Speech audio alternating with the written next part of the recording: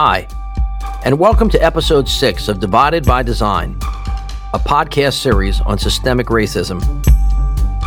My name is Mitch Landrieu, and I'm the founder and president of E Pluribus Unum. Our mission is to build a more just, equitable, and inclusive South, uprooting the barriers that have long divided the region by race and class. Our nation will be stuck until we redesign the systems that have kept us divided for generations.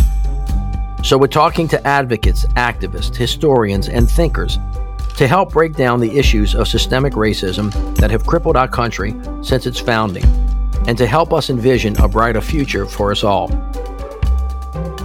The promise of America to her people is that we all come to the table of democracy as equals.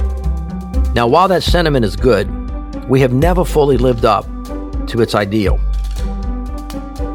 On this episode of Divided by Design, we'll discuss the idea of democracy in America and reflect on how the United States, at pivotal points in its history, including during Reconstruction and the turn of the 20th century, created systems based on race designed to thwart the social and economic progress of women and people of color, mainly Black Americans. And we will explore the history of how institutional racism in two major areas of American democracy, voting rights and the census, have forever changed the landscape of racial inequity in this country, and how for more than 200 years of these racist, sexist policies, the country is now facing a future of tremendous uncertainty following the economic, health, and political challenges of 2020. In this second decade of the 21st century, the issues of voting rights and the census have both been central in the daily media due to their significance in the American political and economic arenas and their impact on the idea of American democracy. We're talking to advocates, historians, and experts. We hope to walk you through how we got here and how we can move forward towards healing and reconciliation. The Honorable Marc Morial, a former mayor of New Orleans and Louisiana state senator and the current president of the National Urban League, reflects on the founding of this country and how the forefathers created a voting process designed primarily to benefit white, wealthy men. 1776, 1787, 1789. The founding years of the Republic, the Declaration of Independence, of course, leading first from the Articles of Confederation to the Constitutional Convention. The important thing for Americans of this generation to believe is that there was never any intention for voting and the franchise to be universal and available to all. The mindset at that time was that it belonged to the favored few, white men of privilege and white men of property. Now, one thing we don't often talk about is that in those days, only 10% of the people were literate. Most people could not read, they could not write, they made their living using their hands and their bodies. But those that read and those that wrote and those that were educated were truly in great power. And so the Jeffersons and the Washingtons and the Madisons and the Monroes and the Adamses and all of the great the founding fathers of this country were very learned men, but also much, much, much more learned than the average person at that time. That the founding fathers made all sorts of political trade-offs which marginalized the value of Black people, but also created political advantages to slaveholding states. Slaveholding states got an opportunity to include in their population base for the purposes of the number of seats in Congress all Black people, but count each Black person as 3/5 of a person, which meant for every basically 15 white people, you got almost 10 Black people added. But those Black people were not able to vote or participate in the franchise. They were fearful of the abolition of slavery in the new republic because there were founding fathers in Philadelphia in 1787, Ben Franklin for one, who were abolitionists and who were opposed to slavery, but they were not willing to throw down a gauntlet to, if you will, say, if slavery is part of the new land, I won't be part of the new land. So from that period of time, voting was for white men of privilege and power. The Reconstruction era, following the Civil War, when former slaves had become American citizens with the signing of Abraham Lincoln's Emancipation Proclamation, began as a period of great hope for Black Americans. Mark Morial explains how the 13th, 14th, and 15th Amendments further progressed Lincoln's vision for a free and equal America. To Lincoln's vision, post the war, were necessary changes in the framing document or the founding document, meaning the Constitution. So 3 amendments were added. The 13th Amendment, which banned slavery. The 14th Amendment, which guaranteed citizenship to Black people and guaranteed citizenship to those born on American soil, and a provision that guaranteed all citizens the equal protection of the laws. And then finally, the 15th Amendment, which simply said that no state on the account of race could deny, because voting was considered to be regulated by the states, the right to vote.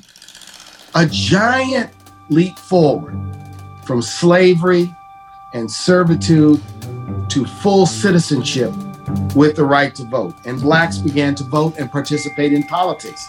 Indeed, our home state, Louisiana, had 2 Black lieutenant governors in the 1870s, a Black governor, P.B.S. Pinchback, in the 1880s. There were 22 African-American members of Congress in the 1880s.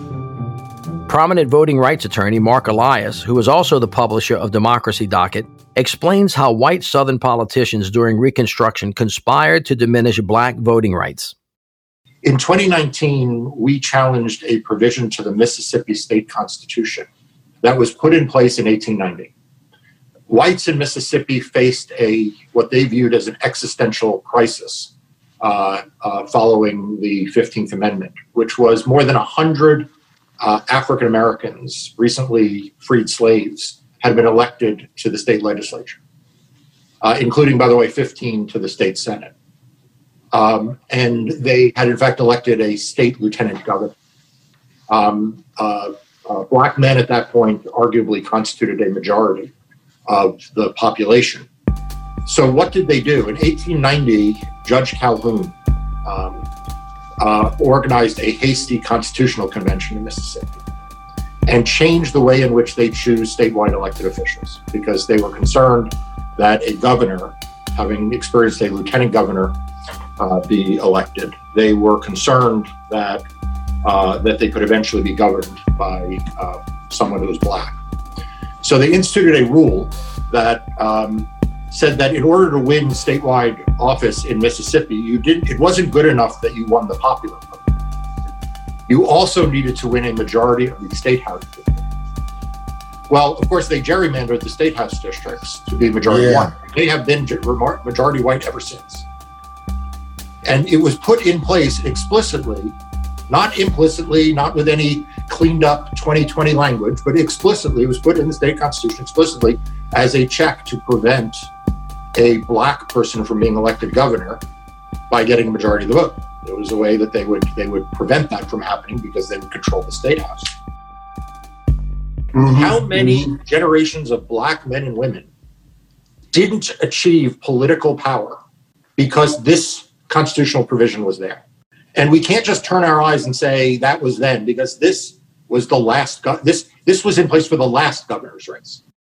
The hallmark of the late 1800s was effort to smash, crush, deny, thwart the right to vote that had been won by African Americans, by Black people as a result of the Civil War.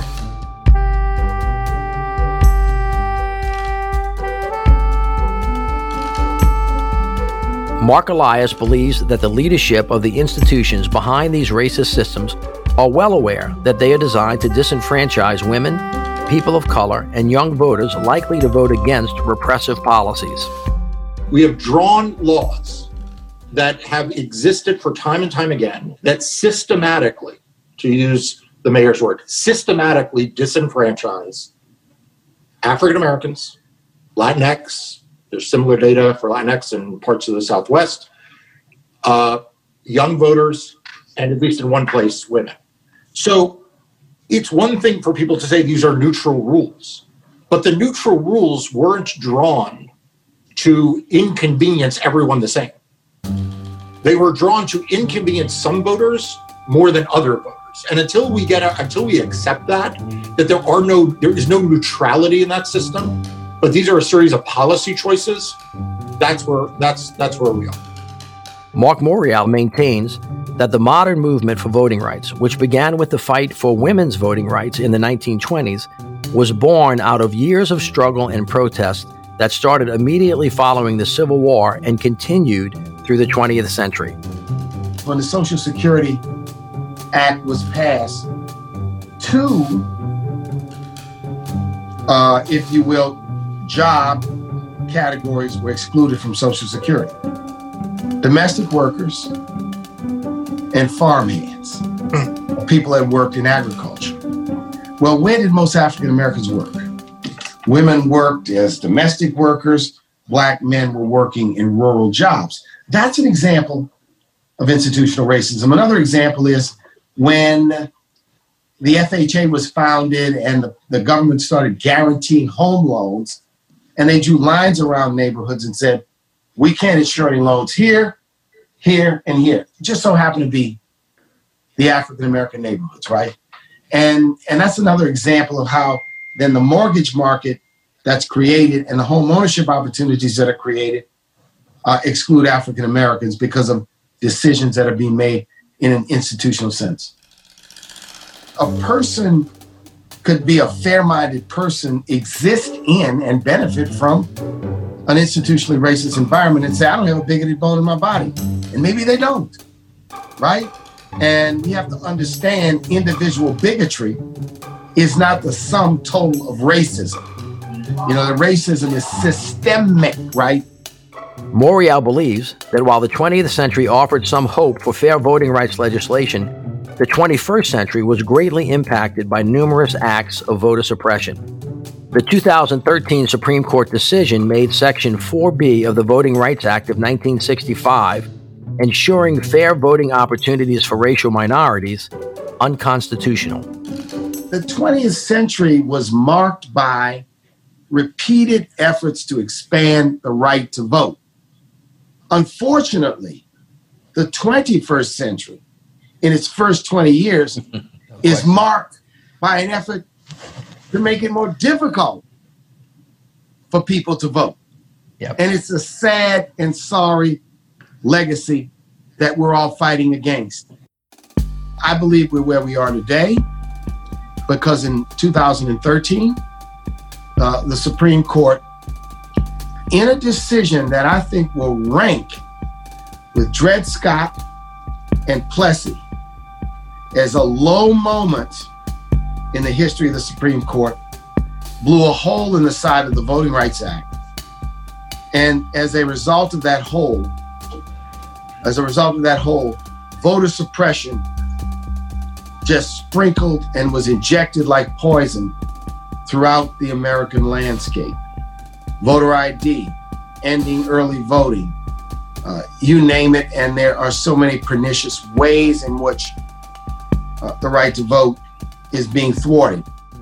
Mark Elias, who has worked diligently over the years pursuing litigation against states who have fought to create unfair voting districts that are favorable to their white constituents, notes that the rejection rate of legal absentee voting ballots placed by African Americans has become more prevalent in recent years, especially in former Confederate states. Vote by mail or absentee voting, that's neutral. These anti-fraud rules we want, they're neutral for everybody. Why can't we have these rules that apply to everybody? So I've said this to folks, that if you were to draw up a set of rules that you were trying to help old white people. It is what the absentee voting rules are in most states. Now, whether they were or not drafted for that purpose is a separate question. In many places they were, but it goes to the institutional effect of racism in this. So let's take some data to put some meat on these bones. In 2018, there was a close Senate race and close governor's race in Florida. Bill Nelson lost by 0.1%, Andrew Gillum lost by 0.4%. There was a study that looked at mail voting rejections. These are ballots that were cast that were not counted. In a typical election, you have about 1% of vote by mail ballot don't count. So some social scientists said, let's look at the composition of that 1% in Florida. Here's what they found. African Americans were disenfranchised at more than twice the rate of whites. So if you just look at the rejected absentee ballot pool, the rejection rates for blacks was twice that of whites. Morial adds that early voting, once used primarily by older white voters, has been the subject of numerous voter suppression cases nationwide since elderly black voters began dominating the early voting process in recent election years. Early voting was created to benefit older white voters. Older white voters, so that they would not have to deal with lines on election day. When African Americans and others began to utilize early voting, particularly weekend early voting and Sunday early voting, that's when you saw the assault on early voting take place in many, many states across the nation. In spite of the prevalent cases of voter suppression across the United States, Stacey Abrams, a national voice on voter rights, best-selling author, and former member of the state of Georgia House of Representatives, reflects on the positive changes that have evolved in voting rights over the last century. Fairness doesn't mean guarantee, but we know that over time, we have made progress. We are no longer arguing about whether a person of color has the right to vote as an absolute, as a constitutional right. We've gotten that one taken care of. We no longer argue over whether women should be able to vote, over whether young people who are old enough to die for our country are old enough to vote. But we still have to battle states that want to limit the electorate because they don't want to have to convince the electorate to agree with them. And that's really the challenge of our age, not fighting for the baseline question of the right to vote, but fighting for the execution of that right through complete fairness in access to our electorate. We have made strides in ensuring voting rights for all Americans. Look no further than the 2020 presidential election, but it shouldn't be so hard. Representation starts, in a way, with the census. It is the basis of how maps get drawn and how political power is apportioned. Take a listen to Stacey Abrams on the importance of the United States Census and being counted. We've had a census since 1790, but because the census is going to tell a story of a deeply diverse nation that is so different and so vibrant than it was 30 years ago. Those who do not want to see that change have decided that they're going to change the rules of the collection of data. And because the 2010 census told them what was coming, they've decided to artificially end the census, artificially deliver the data, and unfortunately, there's going to be an attempt to skew the data so it doesn't tell the truth. My push, and I was so proud to work with you on this, the push for fairness in the census is fundamental to who we are as a democracy, because if we cannot tell ourselves the truth about who we are, we cannot plan for what we will become. And so we've been working through Fair Count for the last year and a half to accurately count people, particularly across the South and now into the Sun Belt, to make certain that there is an accurate story of America, because it will determine the allocation of $1.5 trillion as a baseline. But you and I both know that the hurricanes that keep hitting, the natural disasters that are still to come, COVID recovery, those will add trillions more dollars to our budget in the coming years. And if we are not counted in the census, we will not be included in recovery.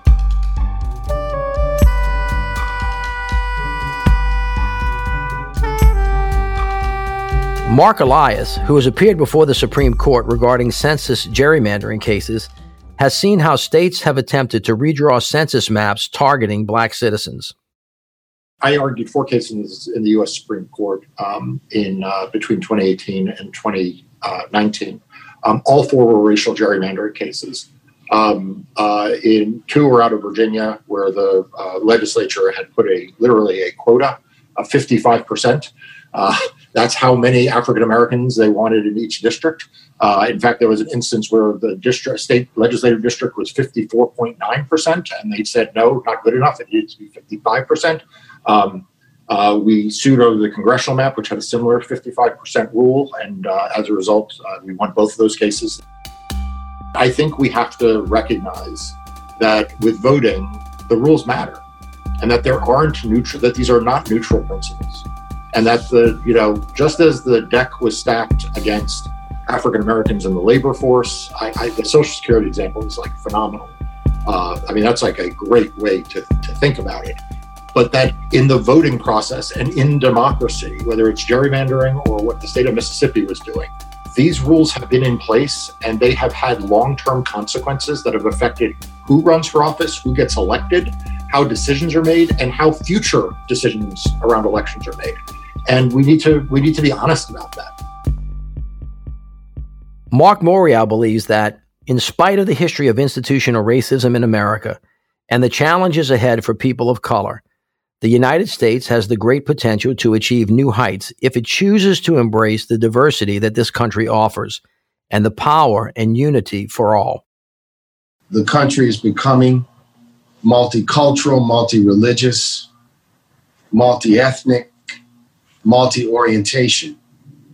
And if we are not successful in leveling off the economic playing field, if we are not successful in creating both political and economic systems that people have confidence in because they feel like they have a seat at the table, this country is going to pay a very, very steep price.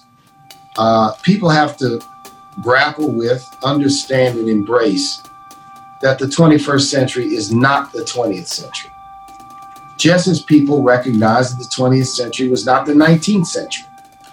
And the norms, the attitudes that may have propelled the 20th century are not going to necessarily work in the 21st century. As a multicultural democracy, we have to be united by, Mark called it norms, I called it values, principles, aspirations, and aims. We're not going to be united by religion. We're not going to be united by ethnicity. We're not going to be united by a single set of maybe cultural values. That's the uniqueness of the United States. In that uniqueness is its beauty, and in that uniqueness is its risk. Its risk as to whether it can truly become this multi-ethnic, multi-racial, multi-religious democracy. But we've got work to do.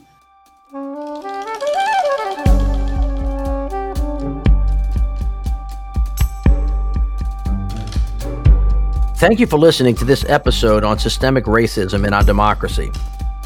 I hope you have a better understanding of how the unequal access to democracy impacts nearly every facet of our lives.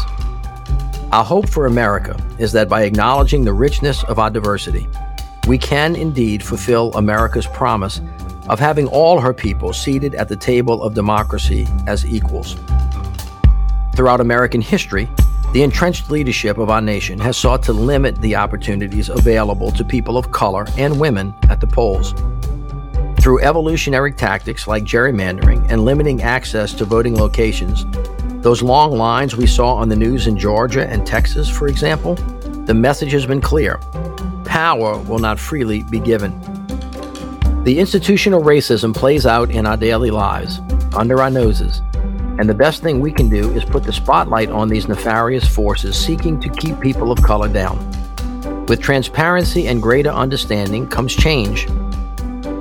Our intention is to educate and inform through this podcast series so that we may inch closer to a better nation, more accepting of those who look or pray or love a little differently than we do, so that we may all come together to fulfill the promise of the American dream. In our next episode, we'll look at the topic of reconciliation, what is possible, and how do we get there, on the Divided by Design podcast series presented by E Pluribus Unum. I'm Mitch Landrieu. Thanks so much for listening. For more information on this podcast series or how to get involved in our efforts to advance equity in the South, go to www.unumfund.org. Follow us at Unum Fund on social media and email us at podcast@unumfund.org.